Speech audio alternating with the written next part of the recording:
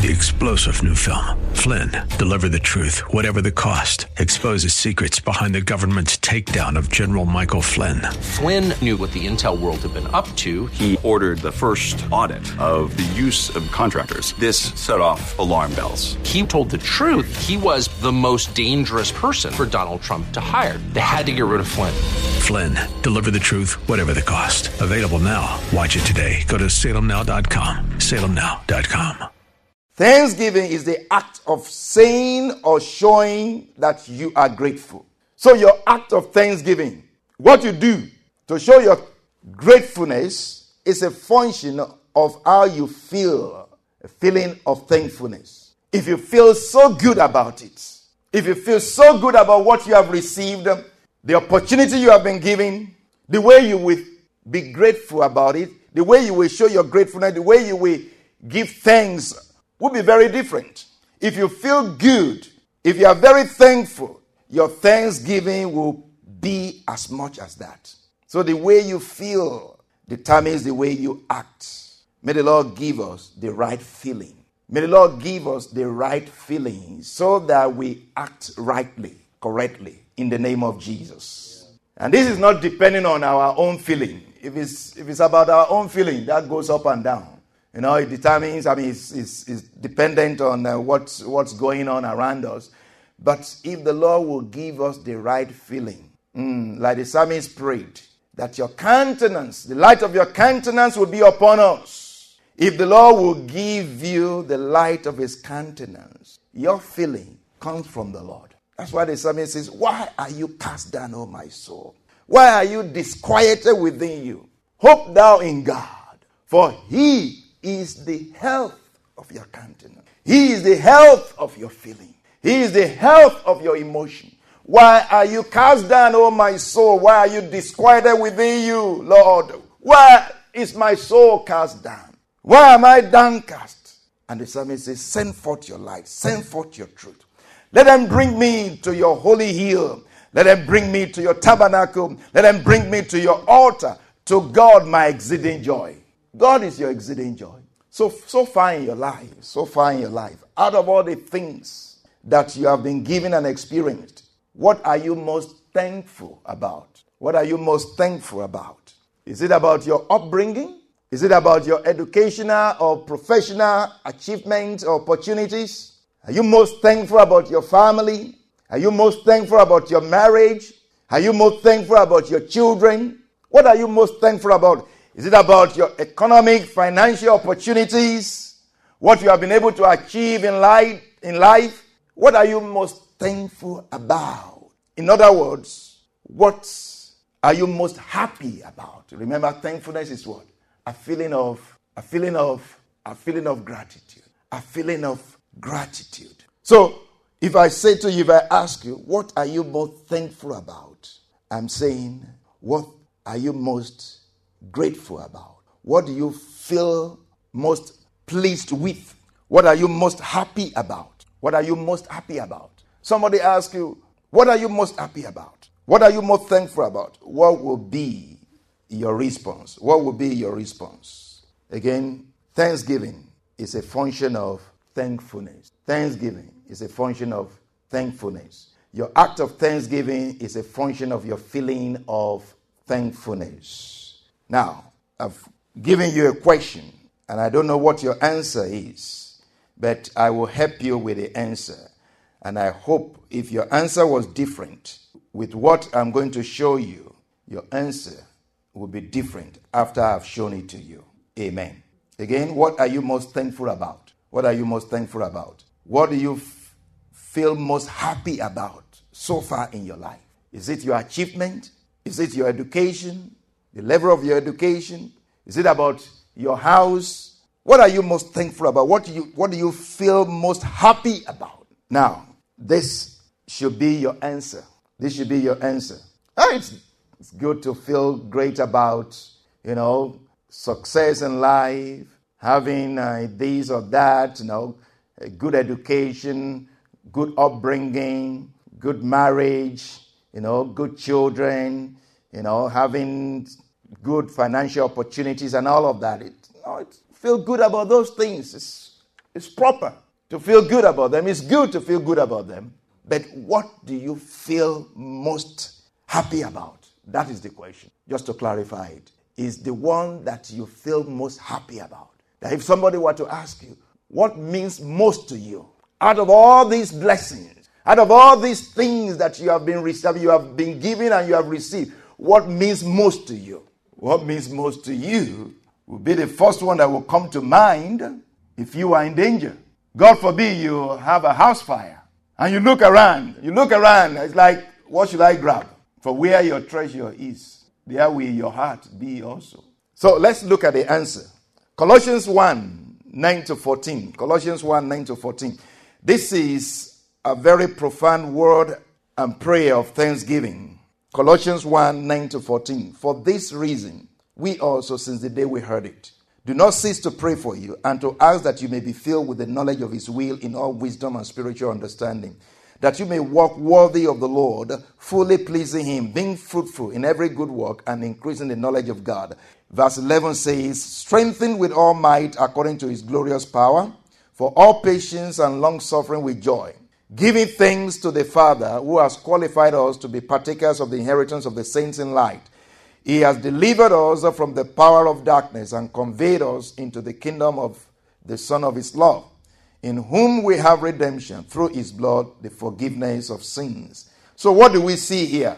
Verse 9 says, for this reason, we also, since the day we heard it. Heard what? Since the day they heard what? What did they hear? If you go back to verses 3 and 4 of Colossians 1, the same chapter, verses 3 and 4, Paul says, we give thanks to the God and Father of our Lord Jesus Christ, praying always for you, since we heard of your faith in Christ Jesus and of your love for all the saints. So what did they hear? What did Paul hear? When he says, for this reason we also, since the day we heard it, heard what? Of their faith, of their salvation, of their love towards the saints, love for God. Since the day we heard of your faith. That's what he heard about them. And that's what he's giving thanks to God for. Giving thanks to God for their faith in Christ and for their love for all the saints. If you look at verse 5, it says, because of the hope which is laid up for you in heaven, of which you heard before in the word of the truth of the gospel. So Paul is also giving thanks for what? Because of the hope which is laid up for them in heaven. The inheritance laid up for them in heaven. So Paul is giving thanks for their faith, for their salvation, for their love toward God, for the inheritance they have in God. That's why he's giving thanks to God. Now, what you will find in all the writings of Paul and Peter and other apostles, when they write, they will pray for them. They will give thanks in the prayer. Give thanks in the prayer. Pray for them. And when they give thanks and pray for them, they are not concentrating, focusing on physical things. Oh, it's not like, we give thanks to God that you just got promoted. We heard about your promotion. No, we heard that you just bought a house. Oh, we heard that something. You don't see that. In fact, there is a place where the scripture says, 1 Corinthians 3 or so, or 2, that Paul said, when I came to you, I desired to know anything about you except Christ and him crucified. I was not looking for, who is the accountant here? Who is the medical doctor here? Do you have any rich men? No. He was not looking for their physicalities. He was not looking for their earthly possessions. No, that's not what interested him. And when they would write to them, that's not what interested them. What interested them was what? Their faith, their salvation, the hope that is laid up for them in heaven. So they will keep on referring them to those things. This is what you should be happy about. This is what you should be grateful about. This is what you should rejoice on. If you look at that Colossians 1:9, what are the things that Paul was praying for here? He prayed for them to be filled with the knowledge of his will in all wisdom and spiritual understanding. He prayed for them that they will walk worthy of the Lord. He also prayed that they will please the Lord. He also prayed that they will be fruitful. So he prayed for fruitfulness and increase in the knowledge of God, that they will be fruitful in God and they will increase in the knowledge of God. He also prayed that they will be strengthened in every way. Now listen to this. All of these requests are being presented to God with thankfulness. Paul is praying all of these, making all these requests with thankfulness. And the main focus or reasons for the thankfulness we see in verses 12 to 14. In fact, if you read it very well and the Lord gives you understanding and revelation, you will see that Paul is basically praying all these things and he's saying, I'm praying all of these and giving thanks to the Father who has qualified us, who has qualified you, who has qualified us to be partakers of the inheritance of the saints in light. He has delivered us from the power of darkness and conveyed us into the kingdom of the Son of his love, in whom we have redemption through his blood, the forgiveness of sins. So Paul is thanking God for what? For divine qualification. He qualified us. God qualified us. What else did he do? He delivered us. What else did he do? He conveyed us or transported us into the kingdom of the Son of his love. What else did he do? He redeemed us. What else did he do? He forgave us. He qualified us. He delivered us. Not deliver there. You know, you can deliver somebody and the moment they get out of the trouble, they run away. They escape. But this deliverance is rescue. It's different. It's a rescue. When you rescue somebody, you rescue them to yourself. Amen. Hallelujah. So when he delivered us, he took us into himself. He conveyed us to his own kingdom. He didn't just deliver us to run away. We that have fled for refuge, as the scripture says. We have fled for refuge to lay hold upon the hope set before us. He didn't just deliver us out of the kingdom of darkness and left us to just be on our own. But he took us into his own kingdom. Wow.